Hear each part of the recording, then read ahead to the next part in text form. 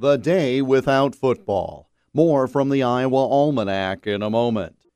It wouldn't be Christmas without Camp Courageous fruitcakes, and they're now available in stores across Iowa and at campcourageous.org/fruitcakes.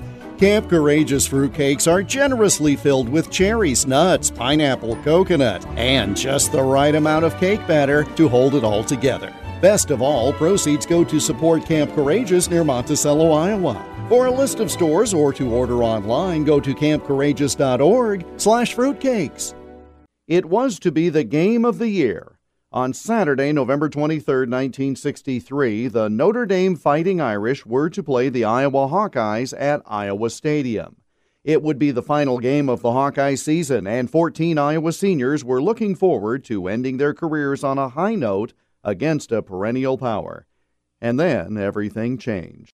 From Dallas, Texas, the flash, apparently official, President Kennedy died at 1 p.m. Central Standard Time, 2 o'clock Eastern Standard Time.